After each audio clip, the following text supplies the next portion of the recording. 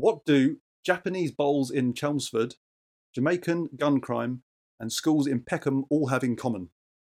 Well, today's guest might just be the answer to that.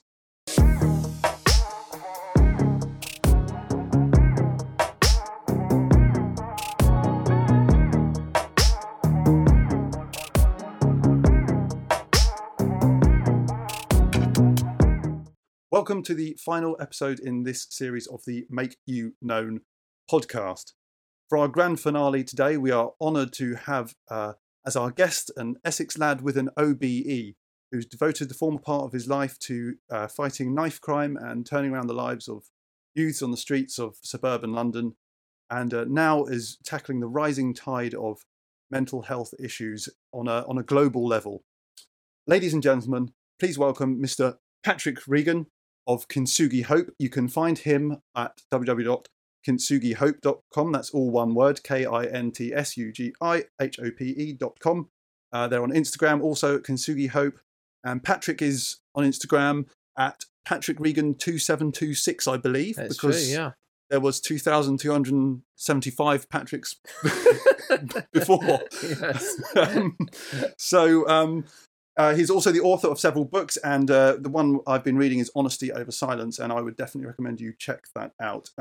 Today we're going to be talking about mental health, and Patrick, we're thrilled that you're here with us. So before we talk about mental health generally and stuff like that, I'd just like to get a bit of a picture of you and your journey. So could you just share with us your testimony, like why you were Christian and how has that survived your mental health struggles?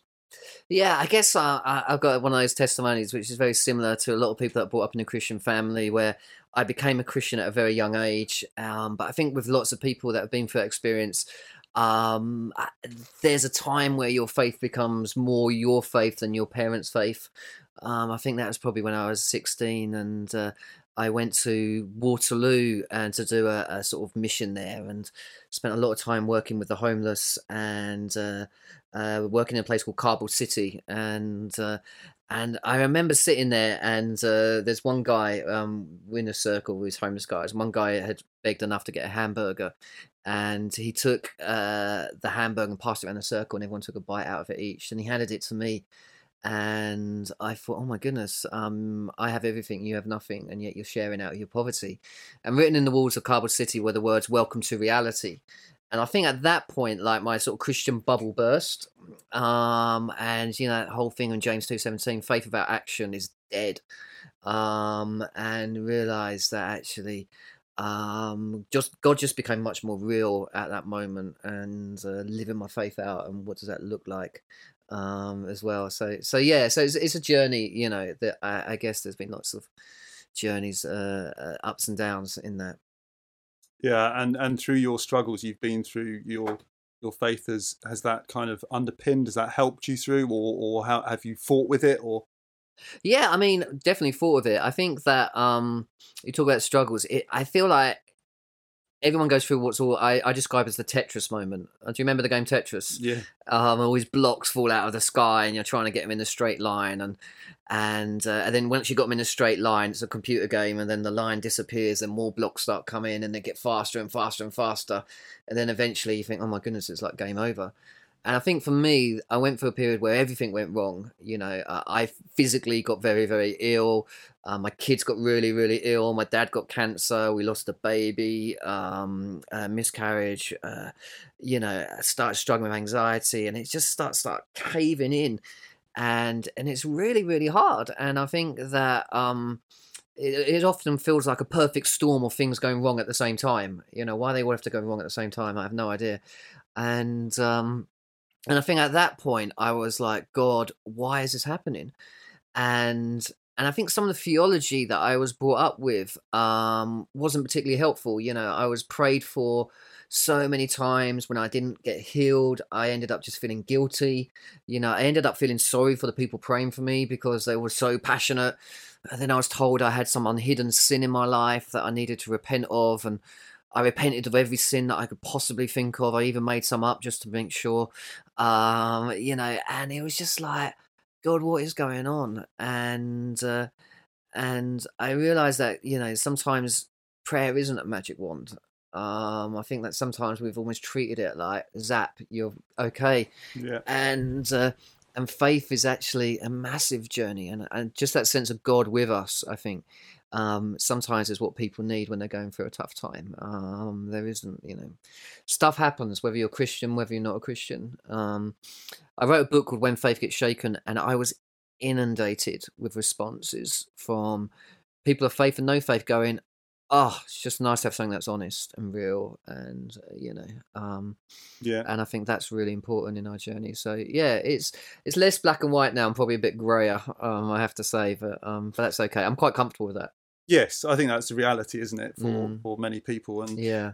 so you've had depression and anxiety, is that correct? Yeah, I How's- mean, I think more, definitely have had both, but more struggle ongoing with anxiety. And I think that, I think a lot of people, it's hard, isn't it? Because there are moments where I think I've learned to manage it a lot better now. yeah. And so I'm doing good, but yeah, it is a tough thing. Yeah. So could you talk us through, like, do you have any daily habits or techniques or things that you for dealing with these conditions? So say you wake up on a random Tuesday morning, and I don't know how it is for you, because I mean that's, I suppose, one of the things we might talk about in a bit about mental health. Is it seems to be like it can be quite different from person to person. Yeah, But absolutely. Yeah. do you, like, if you wake up and you're just like, oh, I know it's one of those days, the clouds hanging over me or the knot in my stomach is there. Yeah. What's your go-to? What do you do? I think for me, exercise is really important. So I wear a Fitbit, and one of my things is I try and do 5,000 steps before lunch, and don't always succeed. But there is a real sense of being able to actually and sometimes it's comes easy, and sometimes it's a real decision of your will. And so, like this morning, like I got into work, and actually instead of going into the office, I actually walked for 20 minutes. So I think sometimes just allowing yourself that space, exercise is really important. I think it's not so much what it's not always what you do, it's what you don't do. So if you're like someone that struggles with health anxiety, the worst thing is going to Dr. Google for a diagnosis, because then that just sets your brain going. Because suddenly you come up with some very rare disease. I'm saying to my wife, I've got a headache, but in my head it's a brain tumor. And she's like, just take some paracetamol, you'll be okay, and don't go to Dr. Google anymore. So sometimes it's necessarily the things you don't do, and I think the other thing is just a habit of realizing about being kind to yourself. That actually, I think sometimes when you wake up, you feel anxious.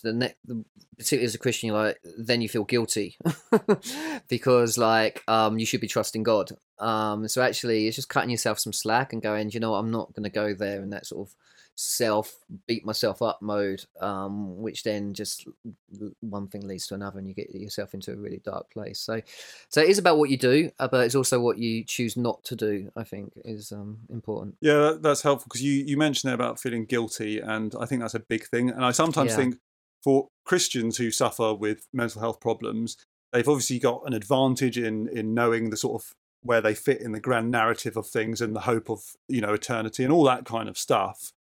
But at the same time, so in that respect, it's better for them. But for some respects, it's worse, because you almost feel like there's this obligation to be a happy, bright kind of person who almost has it together, which is not right. Correct? Yeah, I think it's and that's interesting, is whether that comes from Christian culture or church culture or comes from the Bible, and which I suggest it's probably the first. And I think it is challenging because guilt is there's two types of guilt. There's true guilt and false guilt.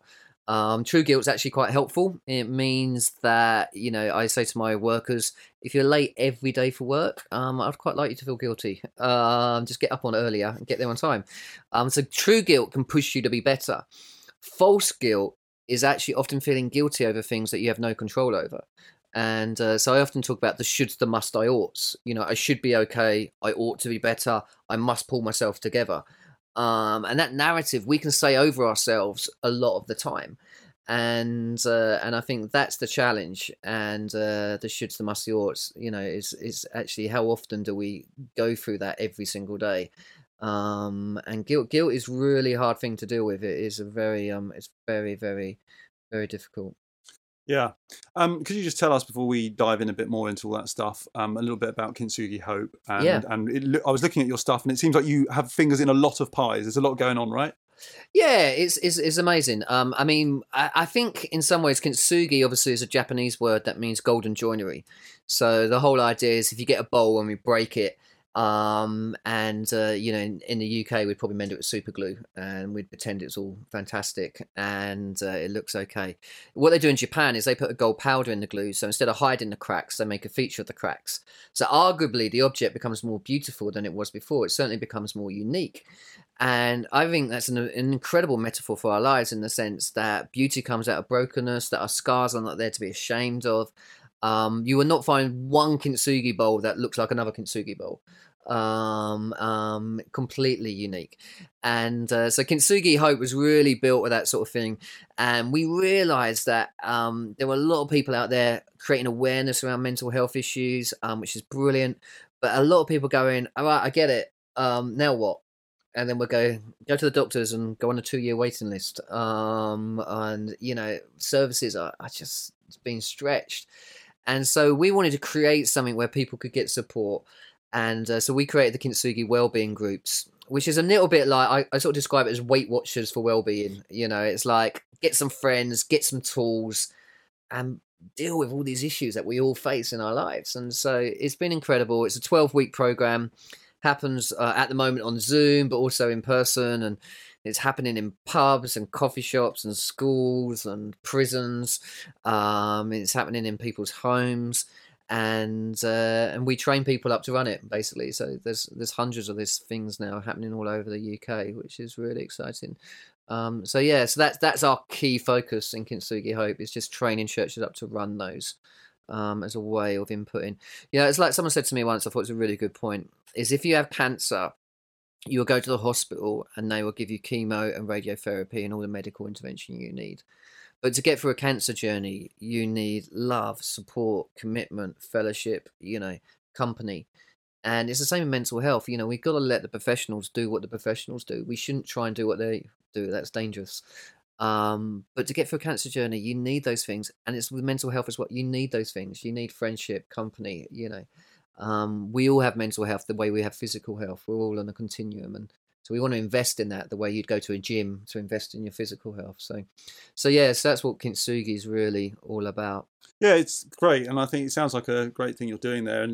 And talking about Kintsugi, I think it's a really interesting concept of that beauty coming out of the scars almost, as you say. And which reminds me of a certain point in the book where you quote someone who says something along the lines of, we need the darkness as much as the light. Yeah. And I think you go on to comment and say, like, maybe it's time we stopped rushing to get through the dark patches. Could you say anything about that, about this?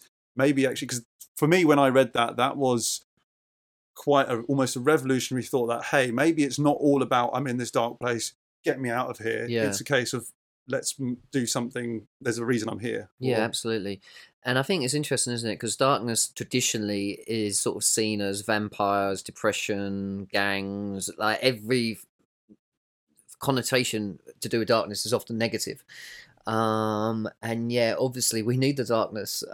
Creation needs the darkness. And I think what the darkness does sometimes when it comes into our lives, it challenges our values, and it says actually what's really, really important here. Because you can't see ahead in the same way. You have to trust God in a completely different way.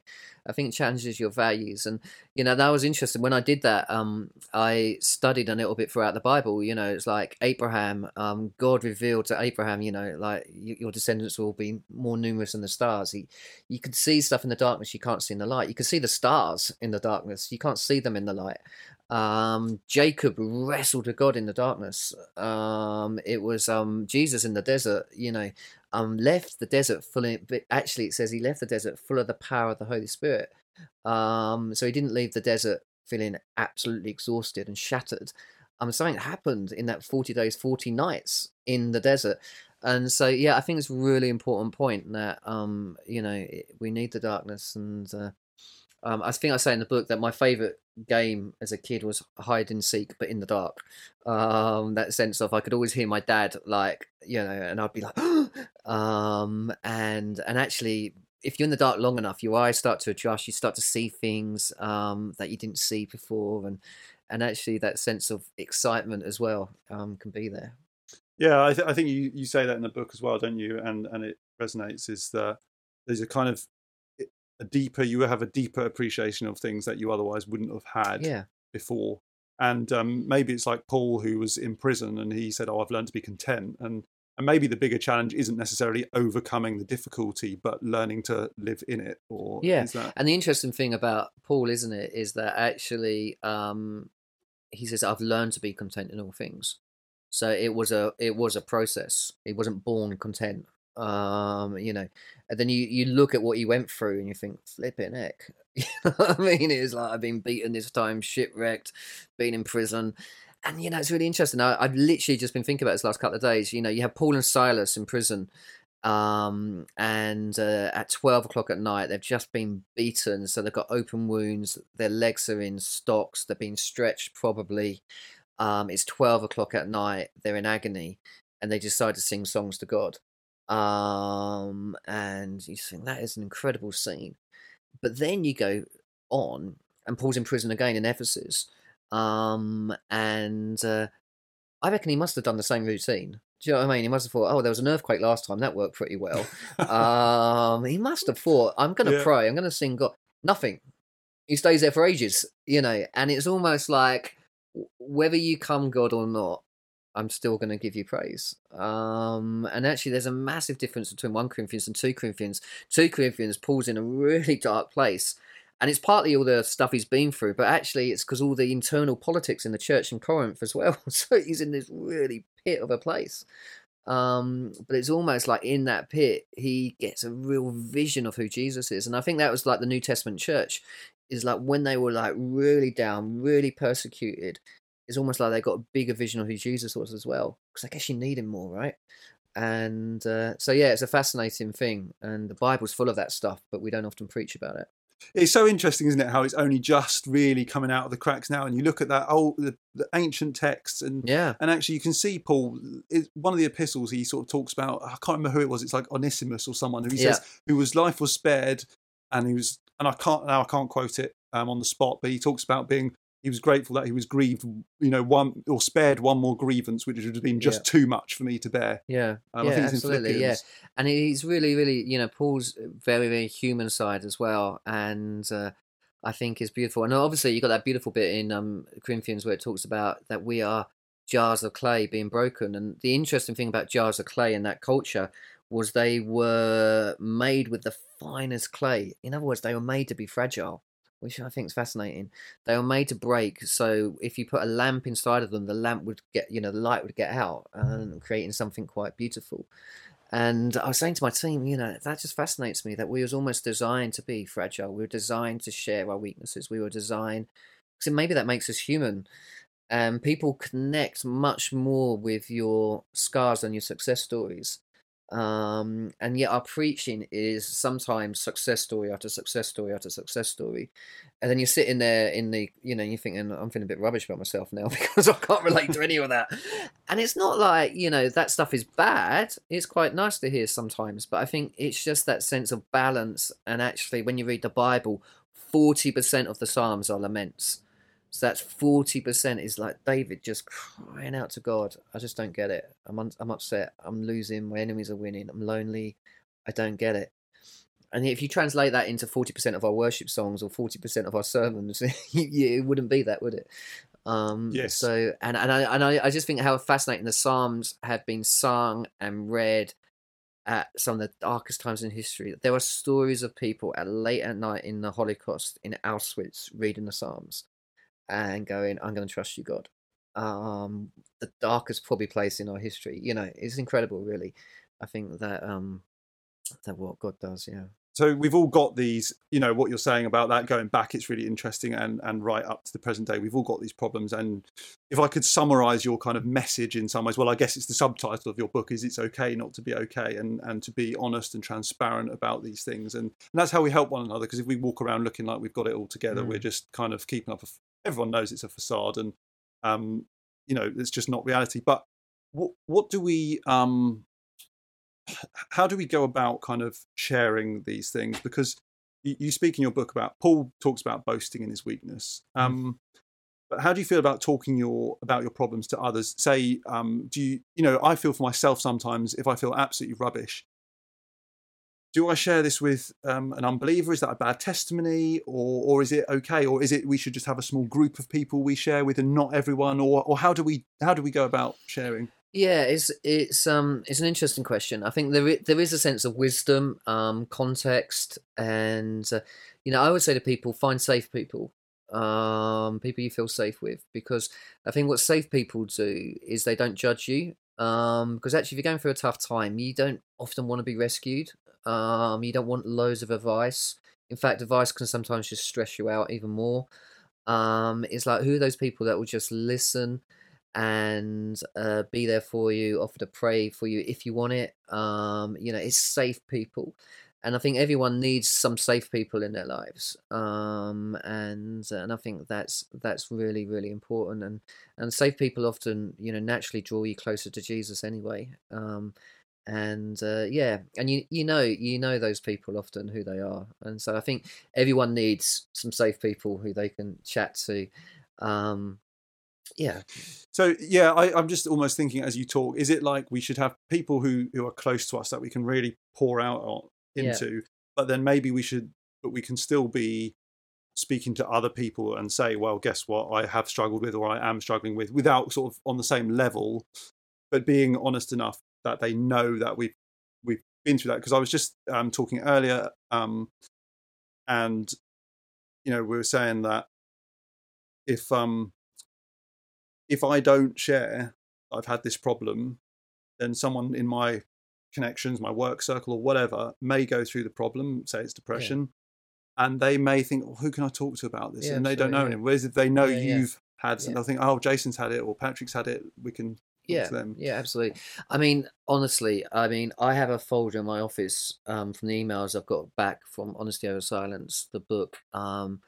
And I mean, it's heartwarming and heartbreaking at the same time, in terms of what people have been through and the sort of shame. And I think that's the key thing, is shame is often that driver to why you keep things quiet. I always say, Brené Brown does some brilliant work on this. She talks about shame being that sense of I'm wrong, that sense of worthlessness.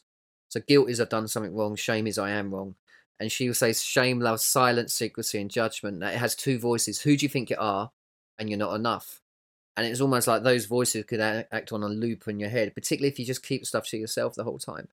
And so it's finding safe people, and it's there's context. There's obviously times where it's appropriate and not appropriate.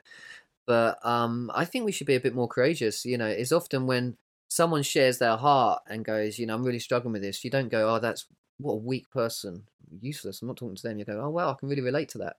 Really appreciate you sharing that, because it makes me feel less alone. Yeah. And I think that's good. I think we need, it's interesting. There's a survey come out recently talking about authentic relationships, friendships, and people going, you know what? I haven't actually got many people I can just be really real with, and that's because we keep up this facade. And we keep it at a surface level. Men have some of the highest suicide rates. And you ask an average guy, how many really close friends have you got? They're struggling, a couple, maybe. Would you tell them this? No. It's like, and so the thought about the wellbeing groups is the reason we made it 12 weeks is like, the rules are it's non-judgmental, it's a safe and supportive space. It's like we can discuss these things.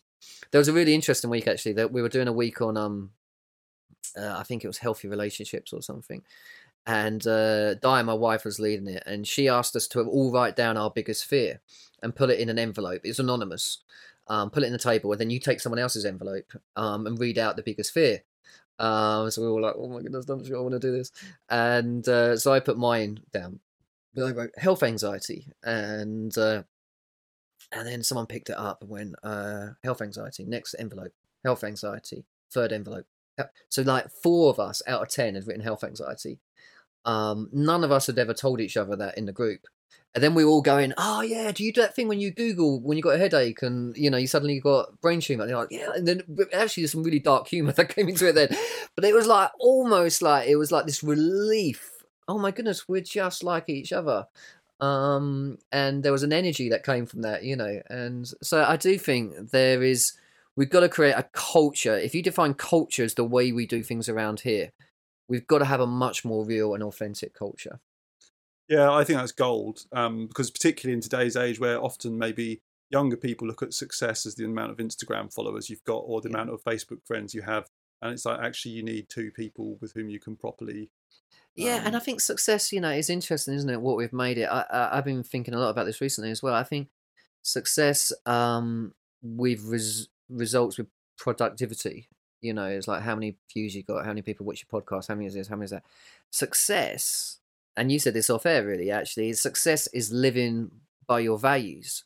And if your values are to make a difference, if your values are generosity, if your values are restoration, healing, kindness, then actually, I often say to people, if your value is community and you work every hour God sends you, then but you've got loads of money, you're not living by your values because you've got no community in your life. You've got no relationship. And so I think a really good question is, what is my values as a person? What are the kingdom values? What does Christ call me to be? Am I living by those values? Because your values will inform your behavior. Your values are like prioritization. This is what's the most important thing to me. So for me, it's not just what you do, it's how you do it. And I think that's so important in this sort of success-driven, results-driven culture that we find ourselves in. Yeah, and maybe actually success is more involved than as you're saying that, it's making me think that maybe success is more involved in all of this than we realise, because as you say, and I know what it is to constantly feel like I'm not doing well enough and I'm not like achieving high enough, and there's almost this constant like nagging in the back of your mind going, go on, go on, go on, push harder, because you're not a somebody yet. And actually that's not healthy. No, and it goes back to what Paul was saying, wasn't it? Being content in all things. So you are enough. And we need you to be more you. We need you to be more Jason, because you've got unique gifts that I just don't have. And we just want those to be expressed in all the creativity and all the stuff that you can bring. Is so important. We don't want you to be like anyone else, and to live in a culture that constantly says you're not enough. Or who do you think you are is massive, so we've got to respond with listening to an alternative voice, and I think that's part of the challenge with mental health. If I'm honest, I sort of feel like we've taken verses like take captive every thought in Corinthians, and the way I used to see it, I used to hear this preached in that every time a negative thought comes in your head, you just bash it in the name of Jesus. You quote scripture at it, and I don't know about you, Jason, but like every time I try not to think about something, the more I think about it. I'm just like, there's the worst thing, isn't it, when someone says to you, if you can't sleep, well, just stop fit, and you just think, I can't sleep, sleep, and then just like you definitely can't sleep now because that's all you're thinking about.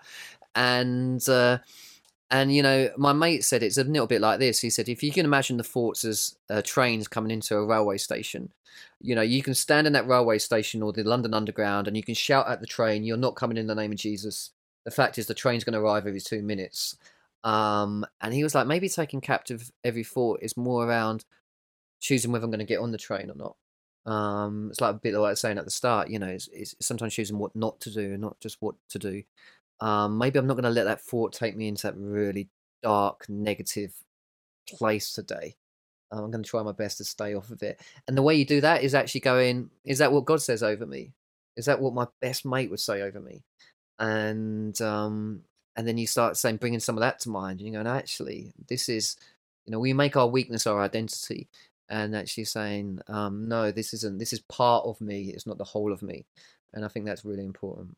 Yeah, no, that's really good. Reminds me of the old saying, you can't stop the birds flying over your head, but you can stop making a nest. Yeah, exactly, which is helpful. You mentioned just a bit before about male suicide figures, and it is the biggest killer of men under 40, right? Yeah.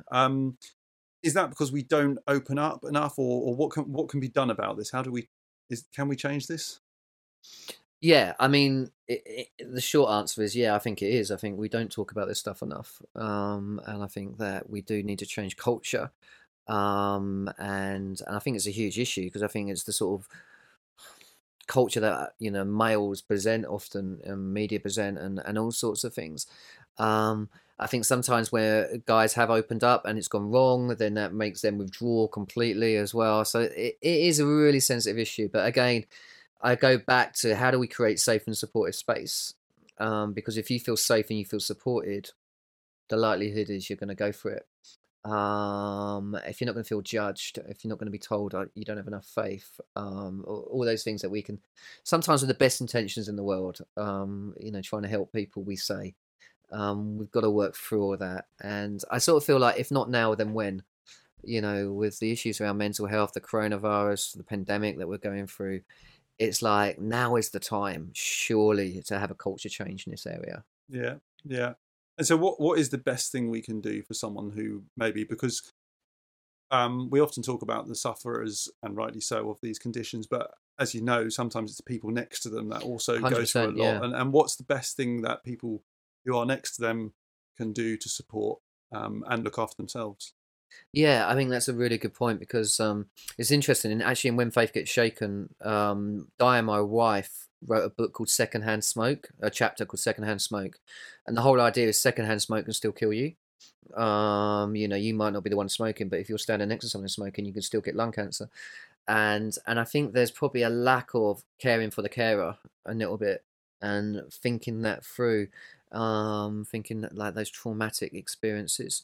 So I think the best thing that we could do is realize what is our responsibility and what's not our responsibility. And we are not called to fix people, and that we're called to love people. We're called to be Jesus people. We're not called to fix them, and so it's bringing them into a place where they feel like they can get that help and they can get that support. But I think it's taken off that sort of rescuer mentality. We are not the savior. Only Jesus can rescue people. It's a classic thing in counselor. As a counselor, you're not the rescuer. You're there to be there, that safe person. And I think that's a really important thing to realize when you're trying to support people. Yeah, no, that's really helpful. Um, So, and how do we know when we have a problem? Like, now I'm slightly asking you to be a counsellor now, but I'm not a good counsellor. You're asking the wrong person.